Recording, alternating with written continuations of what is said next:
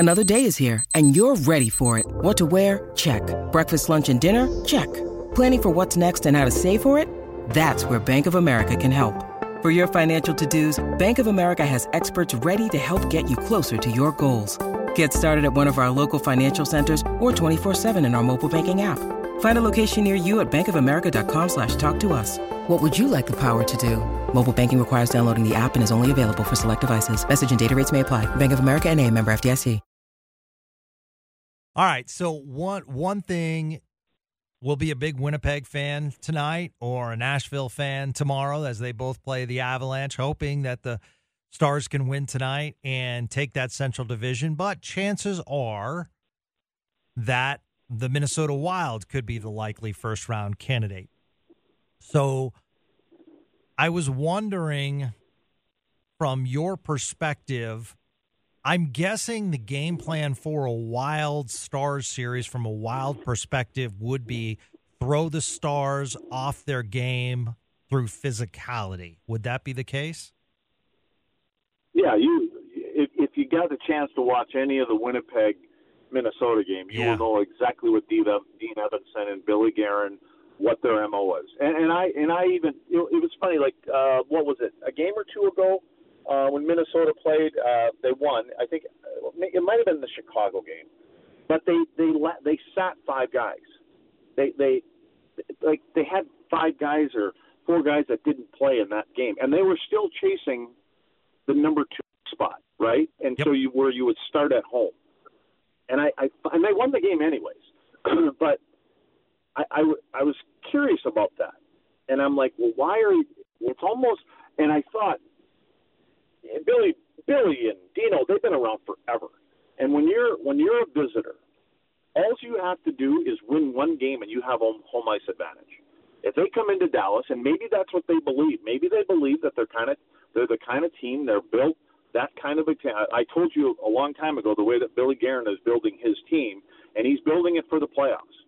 And he's got Kaprizov back.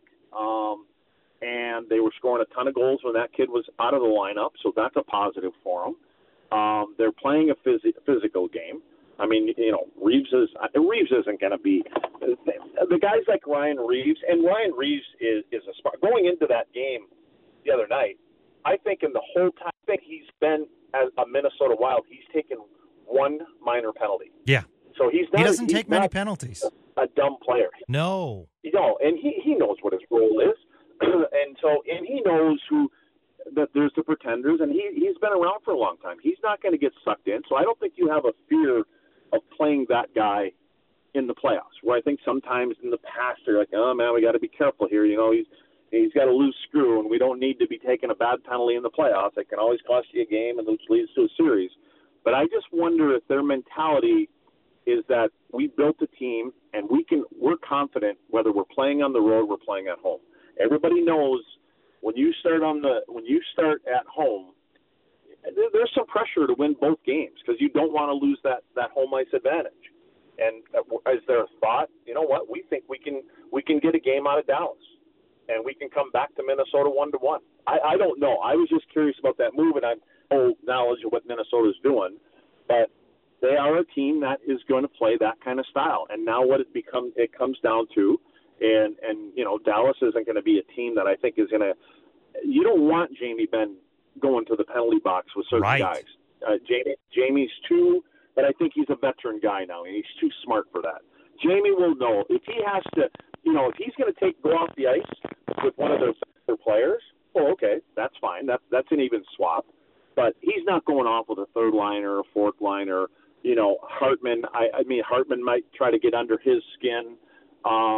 But Jamie's a smart player. Jamie will know the time, the where and whens, and I think Jamie will even take a punch. If he had to put himself on the power play. But besides Jamie, who are they going to target besides your top guys, right? I mean, the MO, you can already see what's going to happen. I mean, they're going to put three guys that can go out and face the Hintz line, and because they know that, hey, that's how we're going to beat this team. We got to shut these guys down. That's what we got to do. We can't put them on the power play. So, I mean, if you're Dean Evason, your number one thing is you're not, the other night against Winnipeg, it's a 5-on or 6-on-3, I think it was, or something like that, and he put Reeves on the ice. Well, that started a big, thing around the hockey world. And there was only a minute left or less than a minute, but that was sending a message. It was sending a message to Winnipeg and to Bones for whatever reason. But I wouldn't expect that kind of stuff to go on in the playoffs. Okay, and a couple other NHL things before we say goodbye and let you be on your way and get stuck in traffic again. I wanted to give you kudos. When the Bo Horvat trade happened, went to the Islanders, you were talking about the impact, and the Islanders clinch a playoff spot last night, so kudos to them. Nashville does not clinch a playoff spot for the first time in a long time, and the Pittsburgh Penguins playoff consecutive streak is over. So some new, fresh teams in the playoffs this year. Yeah, the Islanders are going to be a tough out. I don't know if they're going to get out of the first round, but they're going to be a tough out only because they've got a good goaltender and they've got a system where they're hard to play against. And they can, they try to limit you. And the way that they play, they typically don't give up, 3 goals in a game, which is playoff hockey. And again, this time of the year, and you come in all year long, and they played that way for a long time. It's very similar to what we were like in Dallas and in Montreal. And they play the same kind of game. They don't have to adjust their game for the playoffs. They're a stingy team. So, I can't see them getting past, whoever they're going to, the first round. But you don't know. It'll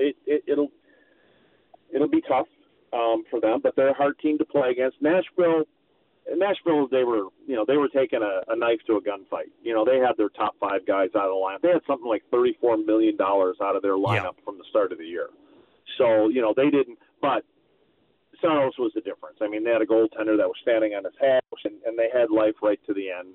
So there's a couple other teams. Buffalo was knocking on the door, and, there's some other teams there, but, and again, you just look at it, and the teams that were supposed to win, I think did. As far as Pittsburgh goes, I think that was, 16, 17 years or something like that they've been in the playoffs, so that thing is over with. They've got some holes, and Hextall is the general manager. He's taken a beating for not doing enough, the trade deadline and things like that. So it's funny, though, they went out and they locked in Malkin, and they gave Letang a big one. So, I think the philosophy of Brian Burke and Ron Hextall, management-wise, there is listen, we still believe that we have 3 of the best players to ever play this game. They're not in their 20s, but we're going to have to, because they're not going to tear that team apart. I think they're going to find a way to add to that team and say that those 3 players, we know Crosby's got enough in the tank. Letang and Malkin have gone through their little things, but when they're on top of their game, they're still really good players. And so there was a reason that they signed those 3-year deals with us, because they feel that they like those things. So I would expect those guys to try and they're not tearing that team down. They're going to try to add what they can in the off season to give them a chance to get back in the playoffs. Well, hopefully when the Stars host the playoff series, you'll be in the barn. Happy to buy you a Frosty. Yeah, dude. I saw an email from our alumni director, Bob Basson, asked if any of us wanted or needed a couple tickets for Game 1 or Game 2. Nice. So we will. I don't know if I'll go. I kind of I just have a hard time when I go to that damn suite. There's a lot of talking going on. There seems to be some Miller Lite up in there. Next thing you know, I'm driving home and I'm like, well, what the hell happened tonight? Who scored that 3rd goal again? Then I got to go back and watch the game again. I like watching, where I can just kind of sit and watch the game. Bob Basson, my former teammate in a former charity game. I was +2 in that game. Just want to point it out. The tennis? That was a charity hockey game. It was floor hockey. Wait, did you? I was going to say, I can't. That's why it didn't make sense to me. I can't even fathom you with skates on. Why? I'm a scrappy individual. Well, because I guess I can see you with a pair of skates on. It would be those rentals, those figure skates, the white ones that they have at the rental car. Hopefully black ones, right? Not white ones. No, the white ones. The white ones are the baby blue ones. I can see you And then they'd have the little tassels on there with the little white, light, fuzzy balls on the ends of their laces. Oh my goodness, that's funny. All right, Beast Mode, you have a great day. Always a pleasure. It's fun talking when the Stars are playing like this. And next week, playoffs. Can't wait to talk to you next week with the playoffs. Looking forward to it. All right, my man. That's Craig Ludwig, 2-time Stanley Cup champion. He's a beast. Tomorrow, we'll talk with Sean Shapiro once again. 4 episodes this week. Super excited to bring you guys more and more of Spits and Suds right here as the Stars ramp up for playoff hockey on 105.3 The Fan.